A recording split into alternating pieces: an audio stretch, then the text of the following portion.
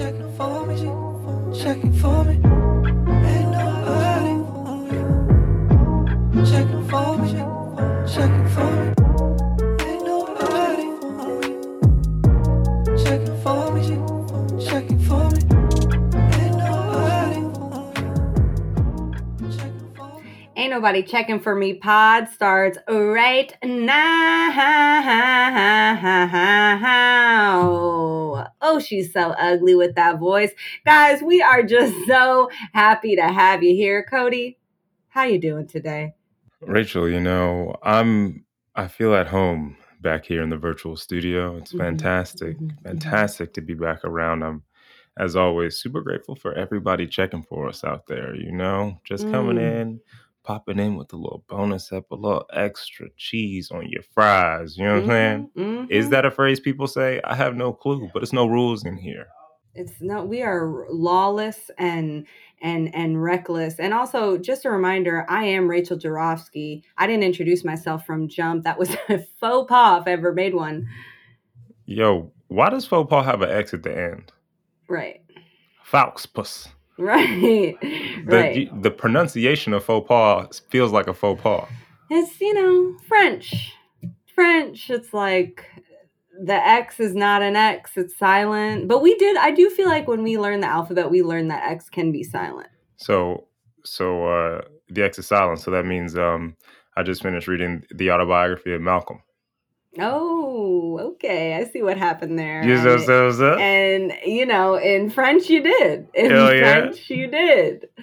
Oh man, Cody. So what is good? How hath life been for you? Anybody checking for you these days? Yeah, yes. But first, I'd like to get straight into what I'm checking for because I need your help, and I'm open to suggestions from the listeners. I'm checking for a genuine hobby, like actually something that I can just do like for fun to some degree of real depth. I was thinking about this the other day because my roommate is making a Hinge profile, and we were just like, I was like, yo, let me be your guest writer in your bio, G. Let me clickety-clack, trying to rope something in for you. And then we started talking about, well, what if we had our own? And I was like, yeah, I actually don't know what I would say my hobbies are, right? Like all of my hobbies, like I like to play video games, but that's not even true. It's just like I kind of like to play one video game on occasion that came out many years ago. Like the minute, if you were to be like, are you going to get the new PlayStation 5? I'd be like, no, gee, it's not that deep. It's just not that deep. You know what I'm saying? Oh,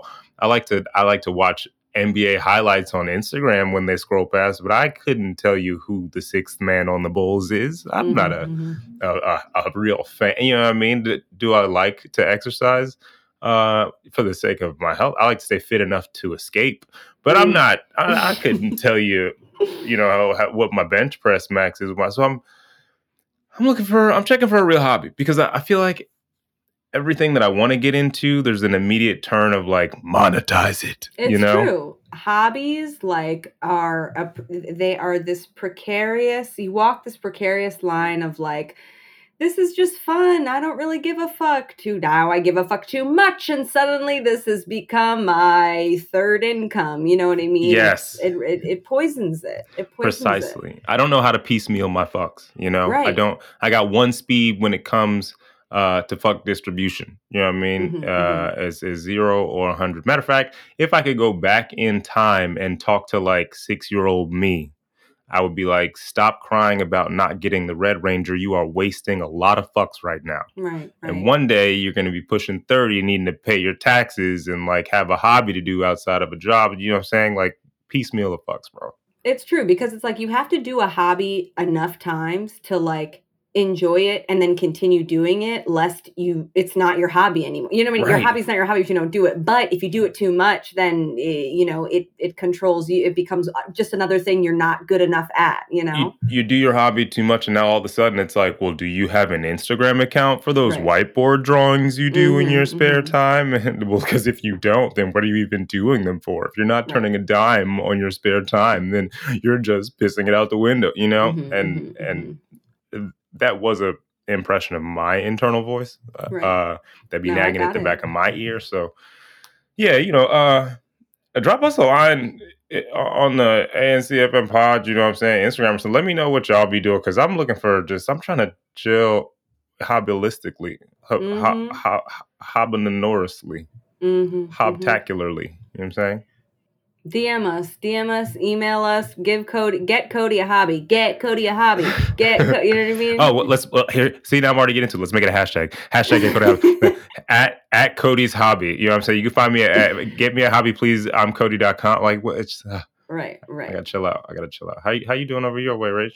How am I doing over my way? What am I checking for? Who's checking for me? Oh, I know who's checking for me is depression. Okay. I got the end of pandemic saddies. You know what I mean? This who's there? Me and my tears. This is me coming out as depressed. You know what I mean? And just like that, all of our listeners quickly abandon shit, right? They're like, no, this bitch is not crying out for help. Oh man, but I have to talk about it. Depression is just so visceral. It's like throwing sort of like a thick woolen turtleneck over your head and then like not being able to find your way out through the neck, you know? Oh, what a terrifying feeling. I just got claustrophobic. It's so terrifying and terrifying in childhood. When that happens to you in childhood, you're like, oh, there's no way out. There's no way out of this sweater. I'm going to be stuck here forever. And that is depression. And then eventually you just stop caring about finding a way out and are just like, let me succumb to the darkness. So, exactly. You know, I'm just kind of crawling and I'm trying to get on out of there. But I think I hear it's normal. I hear it's normal. A lot of people are feeling this way. You know, it legally, depression's not allowed to last more than 1 month is what I'm saying right now. So that is New York state law. You about to hear from my lawyer. It's also a little bit, you were saying this, comparing depression to the final rap in 8 Mile where Eminem is shitting on himself. I am sad. I do live in my crib. I haven't left to get groceries in a grip. When's the last time I showered? I don't know. Outside for sunshine is where I don't go. You know what I'm saying? Right. But the thing about that final scene is he comes full circle to like love himself, you know, and be like, I am all these things and I love myself for it. So, you know, I'm just kind of waiting for that second, you know, pin to drop or whatever. Right. Shoe number 2. So that's who I'm. Look at me quickly shifting the conversation away from my depression. So that's who you, let's talk about anything with this. So that's who you're checking for. Anybody checking for you? Yeah. I have been checked for recently in a way that was unexpected, but ultimately hoped for. And I'll tell... Pause. Just the way you're delivering this is, I have a love child. I know I haven't told you guys about this kid that I have. Like, dude, you're delivering this completely Secret Child-esque. Go ahead. Yeah, it does feel like I am about to tell you about my 4-year-old son in the Netherlands. Oh, man, I hope he's doing okay. Daddy misses you. No, I don't have any children in the Netherlands, Mom. Cool out. Okay, no, I have been checked for. I got a job, Rachel. I got a job. I've been checked for.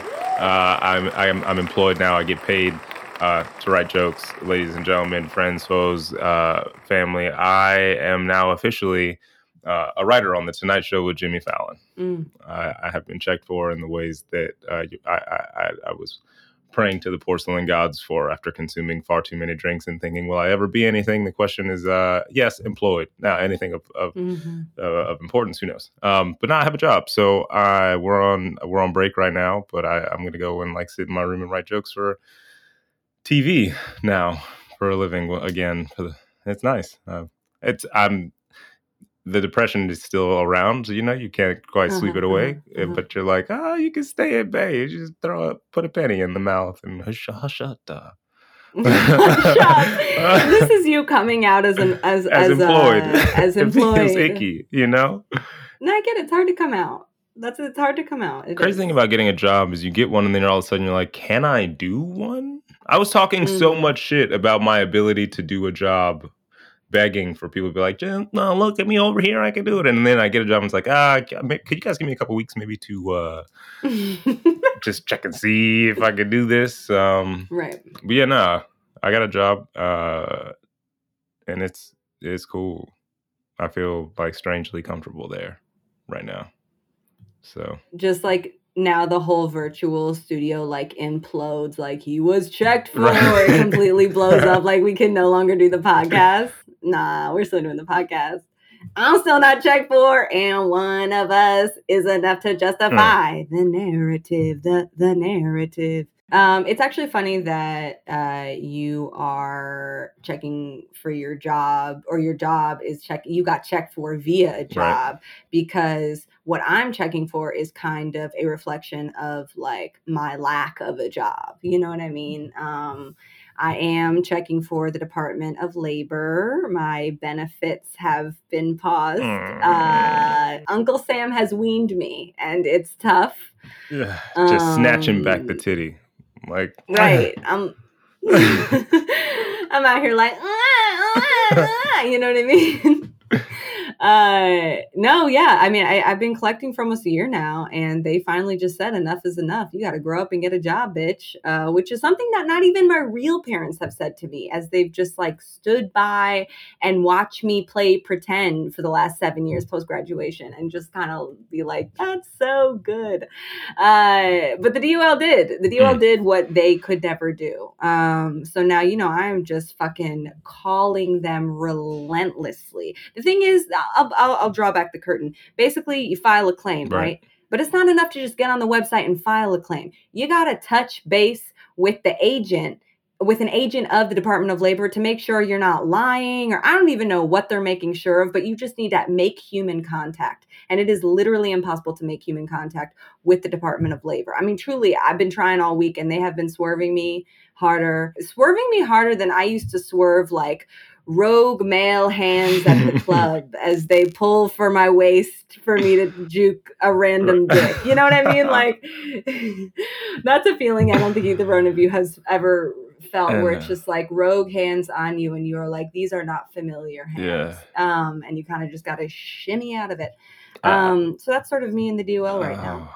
Lord of mercy, ducking and dodging. They're hitting you with the social distance treatment. You know what I'm saying? Right. Exactly. We need 6 feet, a mask, plexiglass, 2 robots, and Nigerian Prince scam alert to direct you away from trying to get what is, tactically speaking, very much yours. What I'm entitled to. What I'm entitled to. But I'm going to get it. I'm going to get it. In the end of the day, that money is mine. I'm entitled to it. It will be in my account one day.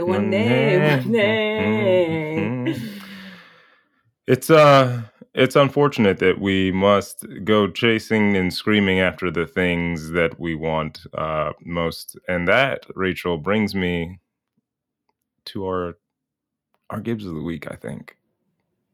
I think we need to... Ooh, Gibbs of the Week. We may not have a guest, but we got somebody who got to get they big. You know what I'm saying? We are just inviting this entity, this being, this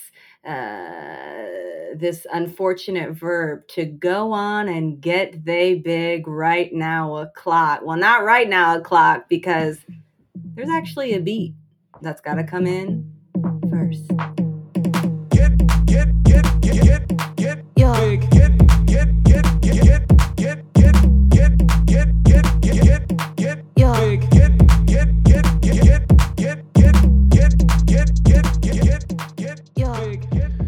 All right. It's time, right about that time, for Gibbs of the Week. Rachel, listeners, you know what it is. Straight up this week, we got to tell a big old get your big to the Gibbs of the Week is self-promotion. Self-promotion, you toxic task, you pain in my ass. I'll be straight up. My biggest problem with self-promotion is that I have to do it. I am a self-promoter, so bear with me while I kick rocks inside of my glass house, okay? Self-promotion, look, if the world is an ocean of opportunity, you make me feel like less than a small fish. You've positioned me as a piece of poorly produced plastic poisoning Poseidon's pasture, okay? Get your big, come one, come all, another distraction from the madness, looking ass out of here, all right, with your real, the content is king and you're just a jester, pamphlet passing ass. Take your real, lift yourself up by the bootstraps energy having. Come on, you can do it. Put your back into it, and again and again and again until your back breaks. Look, nobody, I mean, and I mean this so truly, nobody wants to be on the internet. No. On the internet, on the corner, on the top of a mountaintop, screaming, look at me, look at me, look at me, on a digital landscape where everyone has on blindfolds and earplugs in. It just doesn't make sense. The only people who don't have imposter syndrome are imposters. We've said it once, we've said it before, and if you need me to post another poster so that someone can scroll past a post to look at my post, I might just post up on the top of Mount Postum Top and drop myself off the grid, because self-promotion, you're breaking my soul right now. I can't do it anymore. But guess what? I will, because I have to. I'm a piece of the machine. So check me out at ANCFMPod on Instagram.com. Wow. That was some poetry. That was some spoken word. And I have goosebumps. But not too many goosebumps. I'm not too scared and nervous to fucking tell self-promotion what it is. Self-promotion? You need to get your big necessary evil face ass. You can't get out there unless you put yourself out there. Now do it, peon. Do you know how concerned I am that my Instagram followers can literally see the self-hate wafting from my body as I literally beg them to watch my video, come to my show, listen to my podcast? Fucking self-promotion with your real performative on Broadway knuckers. You know what's left out of self-promotion? You know what isn't shown?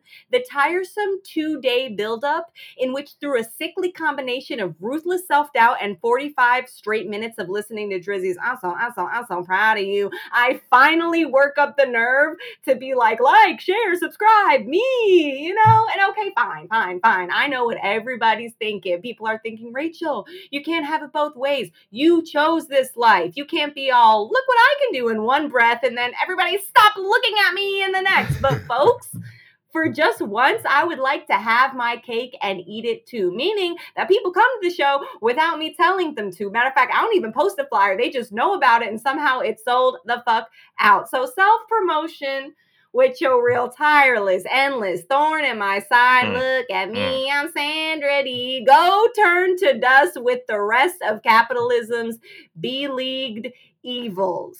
Oh, Rachel.